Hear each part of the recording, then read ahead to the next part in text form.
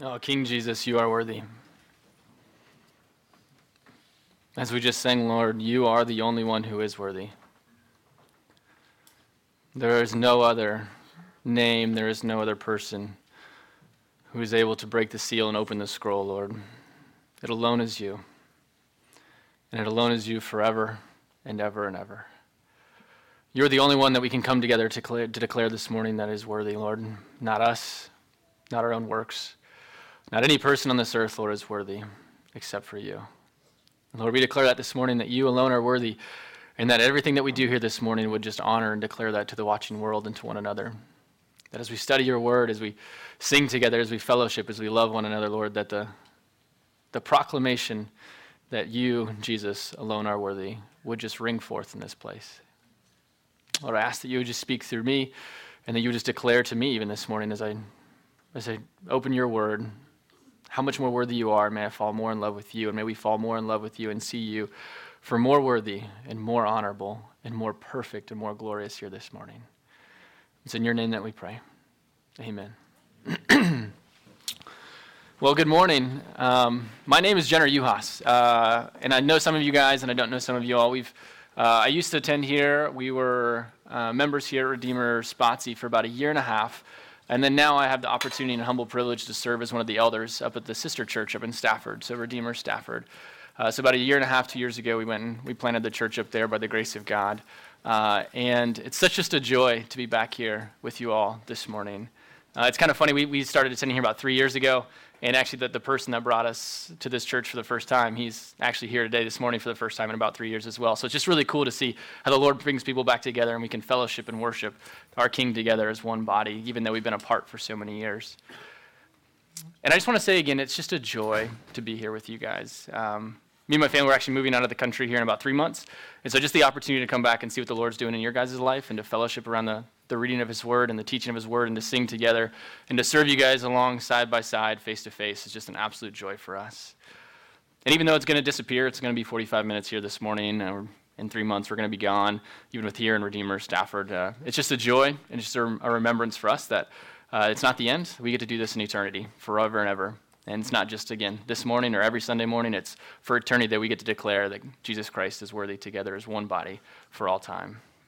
So I know you all have been started walking through the book of Acts recently here at Redeemer Spazi. And I was asked to come and help fill the pulpit since Vic's out and some other schedules. And so we're going to walk through Acts chapter 3. We're going to continue your all study of Acts. We have about 30 minutes and in a whole chapter, about 26 verses of Acts chapter 3 to get through. So please bear with me. I'm going to try and do my best to get through it. There's a lot of things I'd like to say, but just we're not going to get to all of them this morning. But if you want to open your Bibles, Acts chapter 3, and go ahead and please stand with me as we honor God by reading his word. We're going to jump right into it with our time this morning. We're going to read the whole chapter aloud. Chapter 3. Now Peter and John were going up to the temple at the hour of prayer, the 9th hour. And a man lame from birth was being carried, whom they laid daily at the gate of the temple that is called the Beautiful Gate, to ask of alms of those entering the temple. Seeing Peter and John about to go into the temple, he asked to receive alms. And Peter directed his gaze at him, as did John, and said, "Look at us." And he fixed his attention on them, expecting to receive something from them. But Peter said, "I have no silver and gold, but what I do have I give to you. In the name of Jesus Christ of Nazareth, rise up and walk." And he took him by the right hand and raised him up. And immediately his feet and his ankles were made strong. And leaping up, he stood and began to walk, and entered the temple with them, walking and leaping and praising God. And all the people saw him walking and praising God, and recognized him as the one who sat at the beautiful gate of the temple, asking for alms. And they were filled with wonder and amazement at what had happened to him. Verse 11. While he clung to Peter and John, all the people, utterly astounded, ran together to them in the portico called Solomon's. And when Peter saw it, he addressed the people. "Men of Israel, why do you wonder at this? Or why do you stare at us, as though by our own power or piety we have made him walk? The God of Abraham, the God of Isaac, and the God of Jacob, the God of our fathers, glorified his servant Jesus, whom you delivered over and denied in the presence of Pilate, whom you decided to release to him, when he had decided to release him. But you denied the holy and righteous one, and asked for a murderer to be granted to you. And you killed the author of life, whom God raised from the dead. To this we are witnesses. And his name, by faith in his name, has made this man strong, whom you see and know, and the faith that is through Jesus has given the man this perfect health in the presence of you all. Verse 17. And now, brothers, I know that you acted in ignorance, as did also your rulers. But what God foretold by the mouth of all the prophets, that his Christ would suffer, he thus fulfilled. Repent therefore and turn back, that your sins may be blotted out, that times of refreshing may come from the presence of the Lord, and that he may send the Christ appointed for you, Jesus, whom heaven must receive until the time for restoring all things, about which God spoke by the mouth of his holy prophets long ago. Moses said, the Lord God will raise up for you a prophet like me from your brothers. You shall listen to him in whatever he tells you. And it shall be that every soul who does not listen to that prophet shall be destroyed from the people.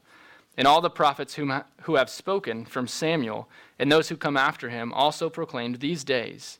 And you are the sons of the prophets and the covenant of God made with your fathers, saying to Abraham, and in your offspring shall all the families of the earth be blessed. God, having raised up his servant, sent him to you first, to bless you by turning every one of you from your wickedness. Amen. May God read the blessing of his word. Go ahead and be seated. So chapter 3 comes on the heels of chapter 2, obviously.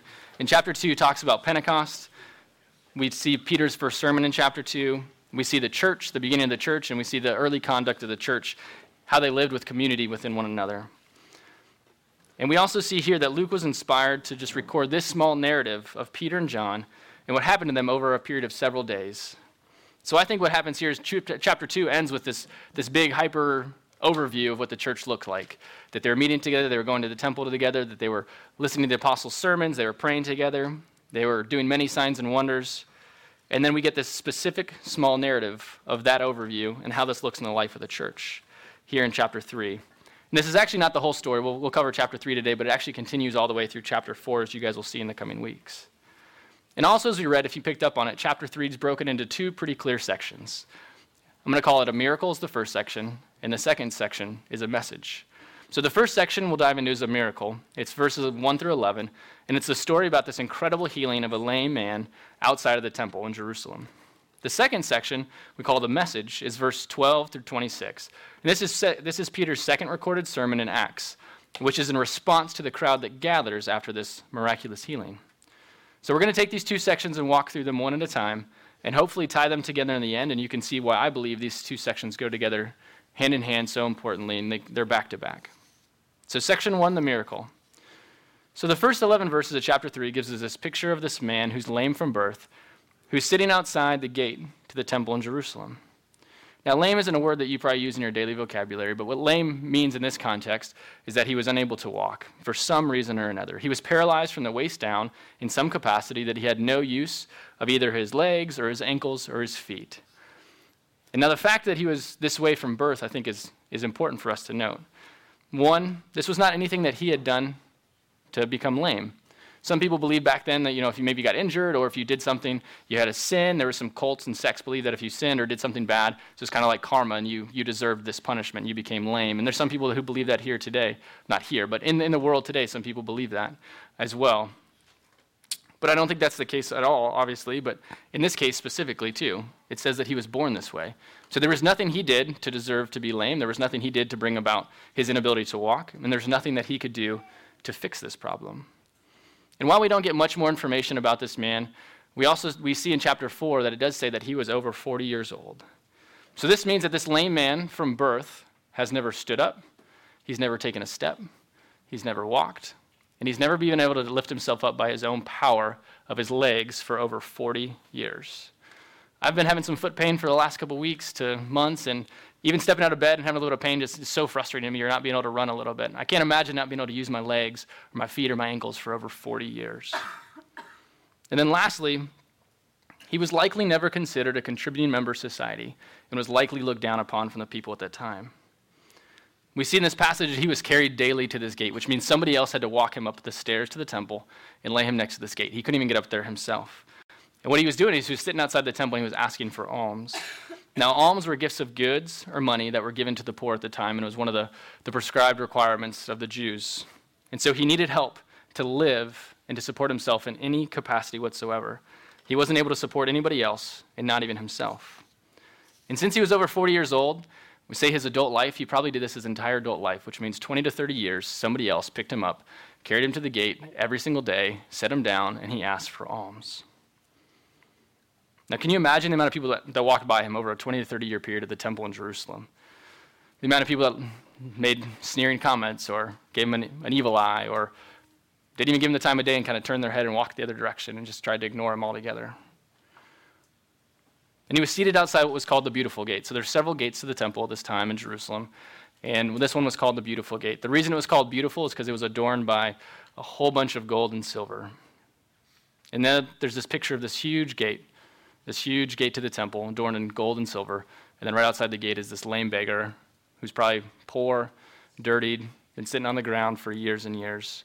And so just imagine this juxtaposition between the gate and the lame beggar. And for him there, just can imagine the hopelessness that he's felt. This 20 to 30 years been doing this exact same thing. Maybe even the loneliness of people just continuing to pass him with their families and friends going to the temple to pray. Or even the dread of having to do this every single day of your life, over and over and over. Well, Acts 2 says that many signs and wonders were done by the apostles, and awe came upon every soul, and they attended the temple together daily. So this is one instance where we see Peter and John interact with this man, but it was something that probably happened more than once. It means that Peter and John went to the temple daily, so they probably saw this man. Other apostles probably saw this man too as they went to the temple. And they had several prayers throughout the day. They would go up to the temple to pray. And so this one, it says the 9th hour, which means it's about 3 p.m. So it's likely that because of that, John and Peter actually walked past this lame beggar multiple times, maybe even multiple times that day, multiple times in the last couple of days, and we don't know how long they were there, but it's not the first time they've had this interaction. And the text, though, doesn't give us what those interactions were like. It doesn't tell us if they did give him alms, if they talked to him, if they had interactions other than this one. But this one, for some reason, God chose to inspire Luke to record this event for us. And Peter and John, I believe, were prompted differently by the Holy Spirit to act in a way that wasn't highlighted in the rest of the interactions for Luke to record. As we see in verse 4, it says, "And Peter directed his gaze at him, as did John, and said, 'Look at us.' And he fixed his attention on them, expecting to have received something from them." So he was this lone, single, lame beggar in the crowd outside the temple who's been doing this for 20 to 30 years. And they spoke to him and said, "Look at us." They gave him the time of the day. They directed their gaze and their attention upon him. Now, this is a minor detail why they're talking to him, but I think it's important if you look at the whole context of the chapters of Acts we're looking at. At the end of chapter 2 of Acts, it says that 3,000 were added to their numbers daily. And it says as they continue, the end of chapter 2 ends with, and thousands were added to their numbers. And we'll see in chapter 4 that 5,000 were added to their numbers, and thousands throughout the book of Acts. But God takes the time to inspire his word to tell us the story of this one lone, lame individual beggar outside the temple. And what that tells me is that God cares for all of us. We're just not a face in the crowd. We're just not a number. God cares for each and every individual. He cares for you. He cares for me. He cares for our kids. He cares for every single person around the world, and he knows them by name, and he knows exactly who they are, even in the crowds. And he knows exactly what you're going through, and he knows exactly what every single person's going through. So back to the beggar. They talk to him. They said, "Fix their eyes upon us." They look at him. And you can just imagine what's going through this guy's mind. Now, someone's giving me the time of the day. They're not just dropping things in my bucket or my cup. And they talk to him. And he must be thinking, hey, they're about to give me something great. They're about to give me an awesome gift. They're about to give me some gold, some silver, something to support me throughout the rest of the day. But we see what Peter says. And he says, "I have no silver and gold, but what I do have I give to you. In the name of Jesus Christ of Nazareth, rise up and walk." And what happens when Peter does this? Well, it says that he immediately was not only able to start just wiggling his right toe and his left toe, and then maybe his ankles and his legs, and this progressive days, maybe weeks improvement for this individual. And Luke does not record a slow progression, but a quick and immediate action that as soon as he said, "Rise up and walk," he pulled him by the hand, and it says he leapt up, and he was given strength in his legs and his ankles. And he was walking and standing and leaping. Remember, this man hasn't done this in over 40 years. He hasn't even stood up by his own power on his ankles in over 40 years. And here he is leaping outside the temple.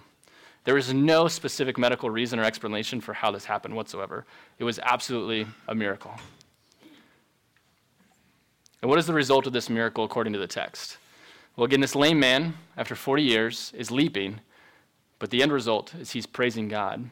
And we see this also that the others recognize that he praised God. So verse 9. All the people saw him walking and praising God and recognized him as the one who sat at the beautiful gate of the temple, asking for alms. And they were filled with wonder and amazement at what had happened to him. So what was the result of this miracle? God was praised, and people were amazed. And it's absolutely incredible that God chose to use Peter and John to heal this man, and he got the glory, and people were astounded and wondered at what had happened. Now think about that for a moment. If that had happened here this morning, if someone came in here who hasn't taken a step in 40 years of their life, lame from birth, and somehow God miraculously chose to heal him here this morning, what would we probably do? We would probably praise God too. We would probably declare it was a miracle, and we would be content to call it quits after that and just be like, praise God, and let's go on from here, because the Lord had worked, and we saw a mighty miracle that the Lord had done. And I mean, why not? It was an absolute miracle. It's astounding. It would blow our minds. Well, this was a miracle, and God was praised. So that's the end of it, right? We're done. The miracle, that's it. No, that's not what happens. We transition here in the second half of the chapter, and we're going to call that the message. Again, Peter and John could easily have stopped here. They performed the miracle. God was praised. People were astounded. A man was healed.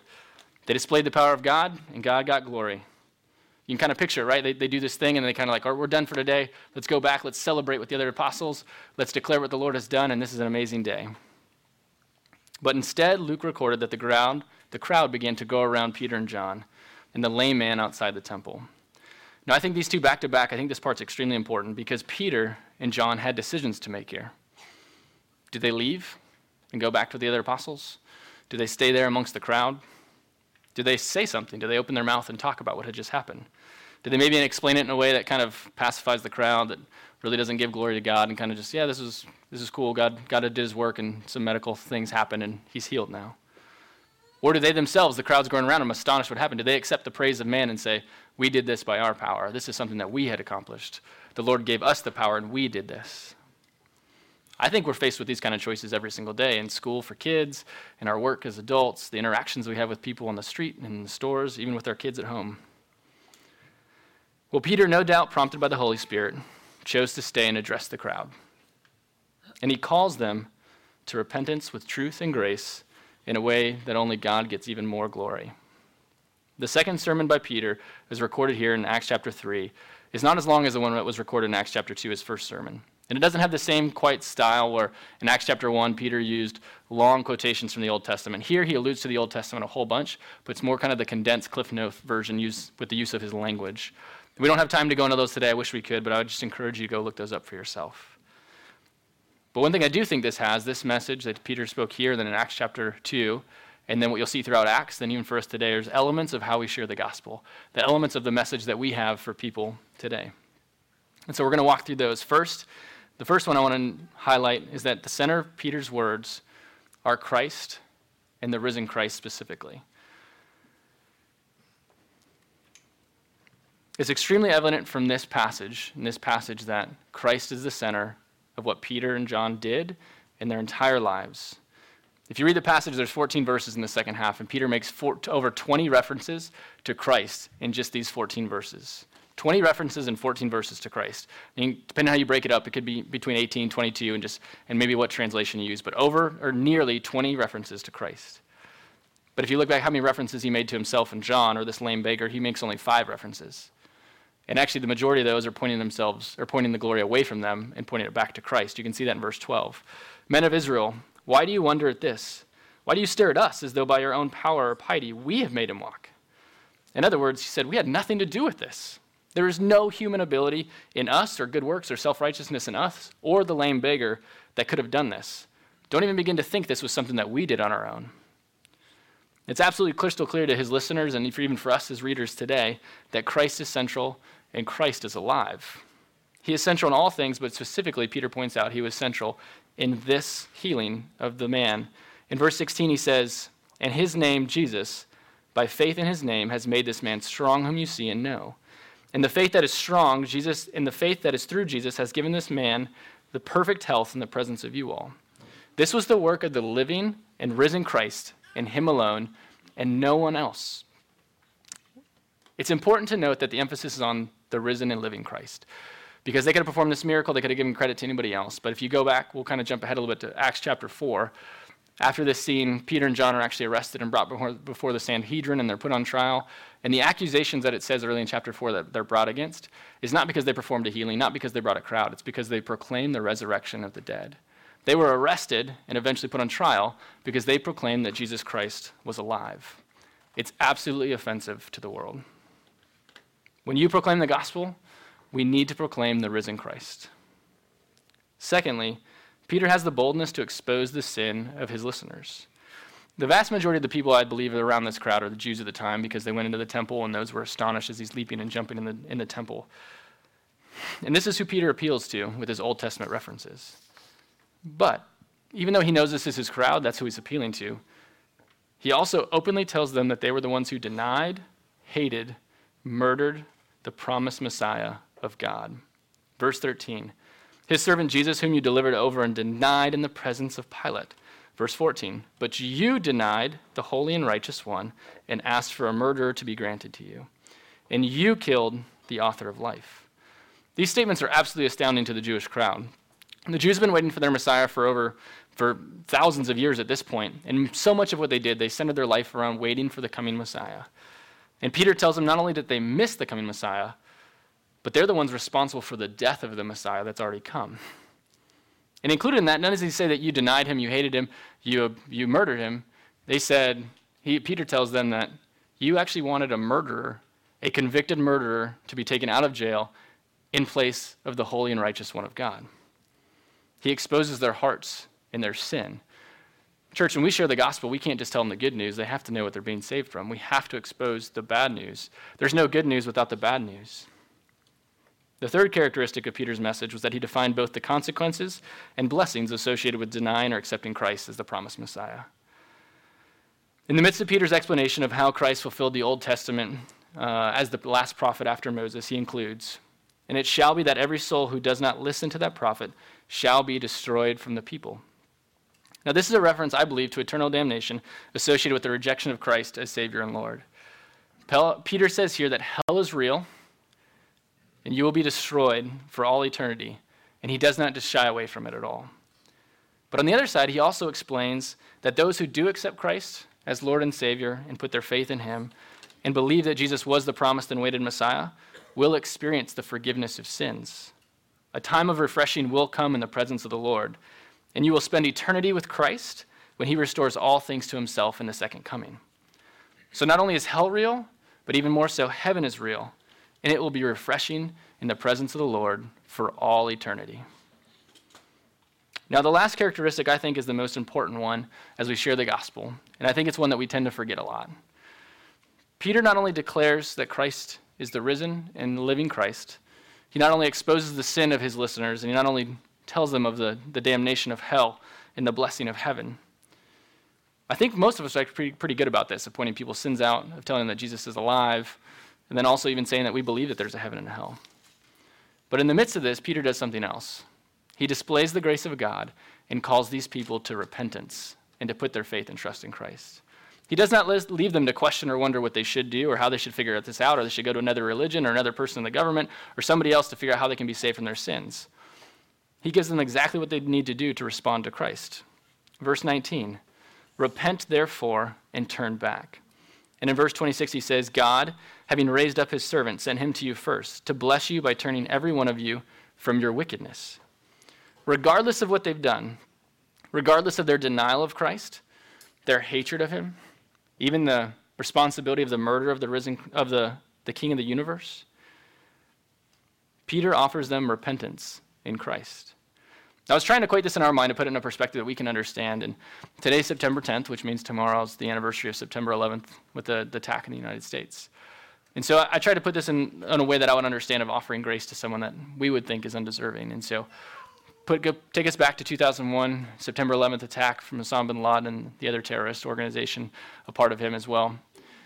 And what if 2 weeks later, our government reaches out to Osama bin Laden and his crew and says, hey, we need you guys can come back to New York City. And not only that, we'll actually give you a penthouse in New York City. And not only that, we'll pay for it. And you guys can live there rent-free, and we'll give you all the things you need for the rest of your life. Oh, and not only that, we're going to give you citizen in the United States. Oh, and then we'll give you a position within the government. Like in our minds, that's absolutely unfathomable for the things that those people did back 22 years ago, especially for a lot of us here that have been in federal employment or still work in federal employment. But Peter offers the Jewish crowds the ability to turn from their ways and turn to Christ, no matter what they've done, even as the ones who murdered King Jesus. I think this step is absolutely essential in us sharing the gospel. That not only we expose sin, not only we declare the risen Christ, not only we show people that there is a heaven and hell, but we call them to repentance and proclaim to them that they can have grace and they can have refreshment in Christ Jesus. So we see a miracle, the first half of this passage, and we see a message, the second half of this passage. Now, what do we do with these two things? They're kind of seemingly opposite. We have a miracle and a message. How do these two things go together? How does this have practical implications for our lives here today in 2023 in Spotsylvania? Let's start with the miracle. You might be thinking, Jenna, are you telling us to leave this place, go find a lame beggar on the side of the road, grab him by the hand and pull him up, and hope that God heals him? Or are you telling us just to go into the streets and perform miracles and healings and signs and wonders like the apostles were doing in Acts? Well, first I want to say that we do believe that God heals people and that he can do anything he chooses if it's his will. And he can do it absolutely immediately, whenever he so chooses. But I don't think that's what this passage is telling us to do, and I don't think that's what I'm trying to tell you here this morning either. But one thing I do think that God makes absolutely perfectly clear for us in his word, for us this morning today, is that as Christians, we're called to serve those in need around us. We're called to take care of those who are despised, who are looked down upon, who are lonely, who have been left in their sin for their entire life, and who look like they have absolutely no hope whatsoever. And we're called to love on them in physical, intangible ways in the society and the communities the Lord has us in. James 1:27 says, "Religion that is pure and undefiled before God the Father is this, to visit orphans and widows in their afflictions and to keep oneself unstained from the world." Matthew 25:38-40 goes on to say that anytime you do anything you do good for the least of these, for those who are in need, someone who's looked down upon, despised, you've done it in the name of Jesus Christ, and you've done it to Christ as well. And we could spend the rest of the time here, actually the rest of the day, pointing to scripture passages to talk about what we're supposed to do as Christians and how we're supposed to love on those around us. But as believers in Christ, we absolutely do not have the option to walk past those in need. We don't have the option to look the other way and continue to keep walking. The book of James makes this perfectly clear to us that faith without works is dead. And Jesus even said that he did not come to be served, but he came to serve and give his life as a ransom for many. Here's a simple example that I was thinking of, and someone kind of told me a little bit this the last service, so I'll put it in a different context. But how many of you have driven down Highway 3 going toward 95, and you got Costco and the mall on the right-hand side, and you got Central Park on the left-hand side, and there's stoplights, and people are there asking for money, asking you to give them things, or you walk into somewhere downtown D.C., you're getting off the metro, and someone's asking for a couple dollars. What's your typical response? Keep your hands on the wheel, keep your eyes straight ahead, pretend like you're waiting on the light to turn so you don't have to acknowledge that person in need next to you. You keep walking past, for me, as I take the metro to D.C., keep your headphones in, and like, oh, maybe they won't notice. I won't notice he's there, somebody else is talking to him, I'm busy, I don't have time to talk to this person, I have to get to class. And then we go and we drive past that person at the stoplight and we turn into Costco and we don't give them $1 or $2 and we spend $300, $400, $500 on things that we don't need. That picture of someone in absolute need with the opulence of the beautiful gate of gold and silver, I think many of us could say we live in that type of situation here in Northern Virginia. But I will say, though, this is not just a pointing of fingers, not just a damnation against us here this morning. Redeemer Bible Church here in Spotsy and in Stafford, it's absolutely encouraging to see how many people here live out this practical application in their daily lives. They take care of the people in need. They give their time, their effort, their resources, their money to love on those in physical, intangible ways. One of the ways that we do here in our church, as we made absolutely apparent, is the orphan care ministry, through adoption and foster care, through loving on those little babies and kids and even teenagers that feel hopeless. They feel alone. They feel like they've been abandoned. As Benjamin talked about baby Mila, she was through the foster care system, and now she's loved by the Carpenters, and just to see that beautiful giving of your time and your efforts. It's so amazing to see in church. It's just an encouragement, because it's exactly what we're called to do as the body of Christ. But that brings us to the message part of this. We can absolutely give every moment of our day to care for the homeless. We can feed the poor. We can care for orphans, we can care for widows.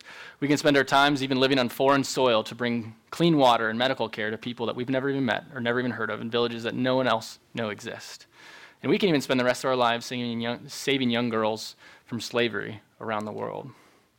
We see people do this kind of all the time with big philanthropists and giving of their money, even millions and billions of dollars, to do these what we would call apparent miracles around the world. And they write news articles about, and people get tax breaks on and all these things. And Peter here, we saw him perform a miracle. He healed this man who was lame from birth, and it was absolutely a true miracle. But I'm going to tell you, and I think the text tells us here today, but if that's all we do, if all of our actions and deeds are done without proclaiming who the risen Christ is, without exposing sin, without declaring the goodness of heaven and the reality of hell, and calling people to repentance and the grace of Christ, all of our good deeds, all those efforts, all those money, all that billions of dollars are absolutely worthless. It's wasted, and it's only temporary. You see, the message did not serve the miracle in this story, in these two passages, but rather the miracle served to make an opportunity for the message to be proclaimed. The miracle, the healing of this man, was not the goal. The goal was that the proclamation of the gospel would go out to this crowd.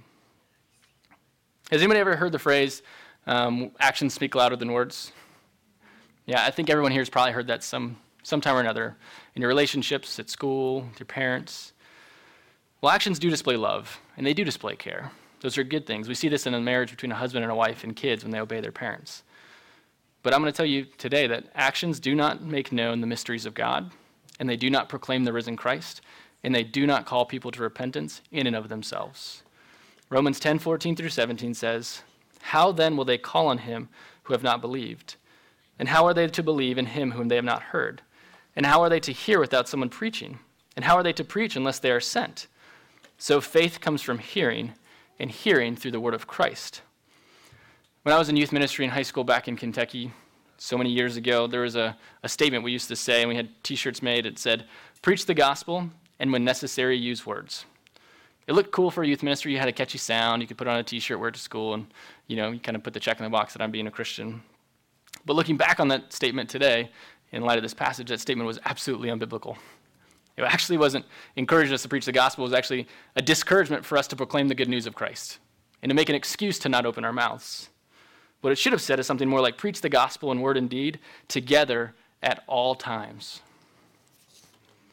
Loving through sacrificial service and the verbal proclamation of who Christ is and exposing sin and calling people to repentance is the purpose of the church, as you saw in Acts chapter 2, and we'll see throughout the rest of throughout the book of Acts. There is not one without the other. This miracle that we see here with Peter is absolutely a miracle. There's no denying it. But this miracle was still only temporary. The healing of this man was only temporary. He could leap, he could jump, he could run, he could walk. But eventually he was going to die. And his ability to use his legs or his ability not to use his legs had no change in his status of entering heaven or hell for all eternity. A story right now is our church is Redeemer Spotsy and Redeemer Stafford.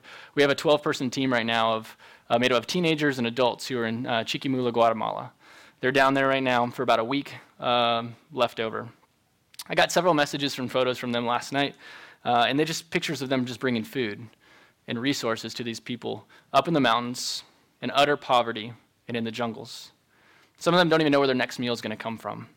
Some of the pictures they sent me were of the teenage girls from your church and our church up there, just holding little babies and caring for these babies in dirt huts, in mud huts, sitting on the ground with little 6-month-old, 1-year-old babies and caring for them. And this is absolutely incredible. You think about that. A teenage girl skips school, skips their sports practices, skips time with their friends to go see a people thousands of miles away they've never met in the mountains of Guatemala where they could get sick and hurt and hike up these mountains in the heat to just love on these little babies and care for them.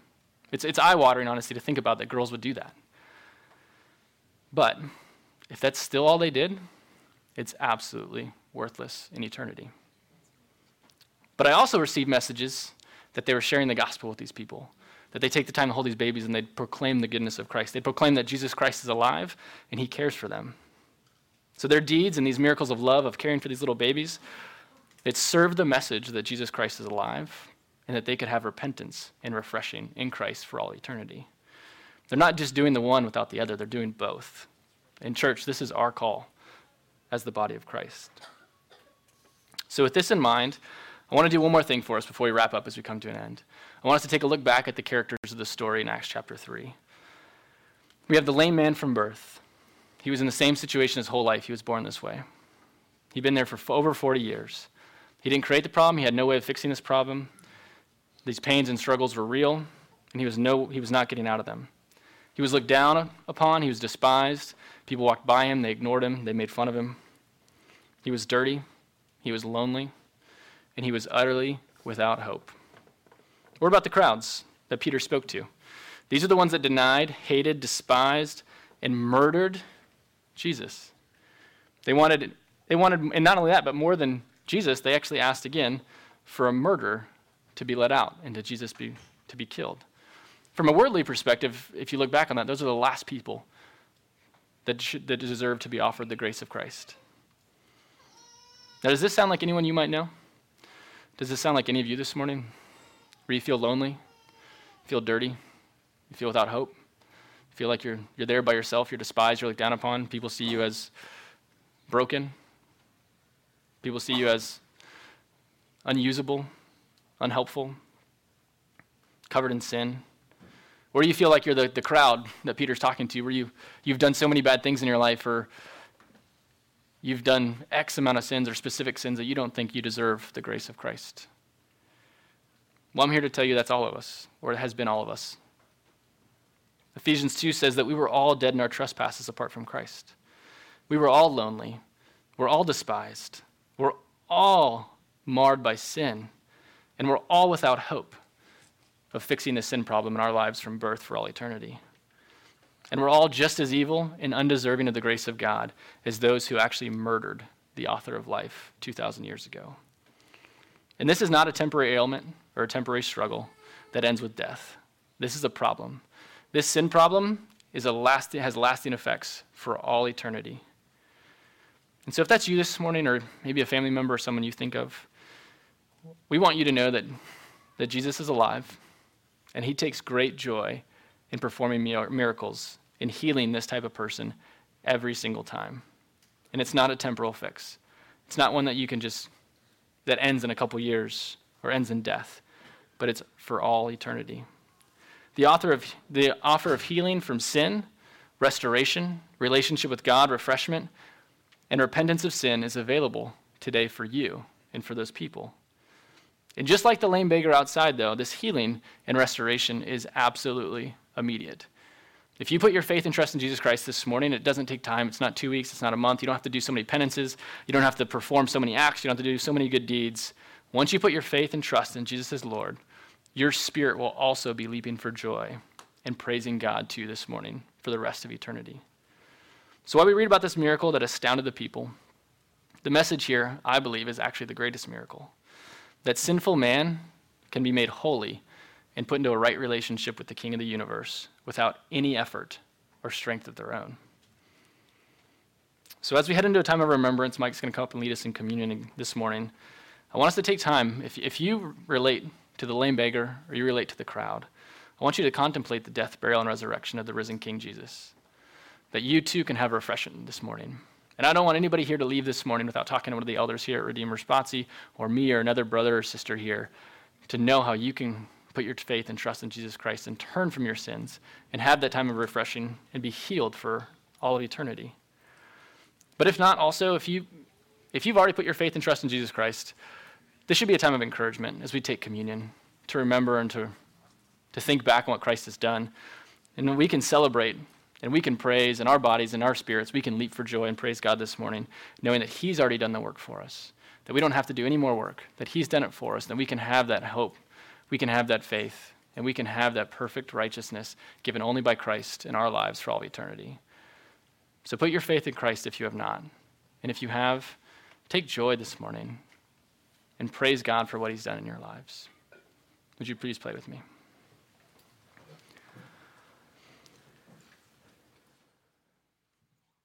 Lord God, we praise you that you, first and foremost, are alive, as we sang about already. You are the risen King.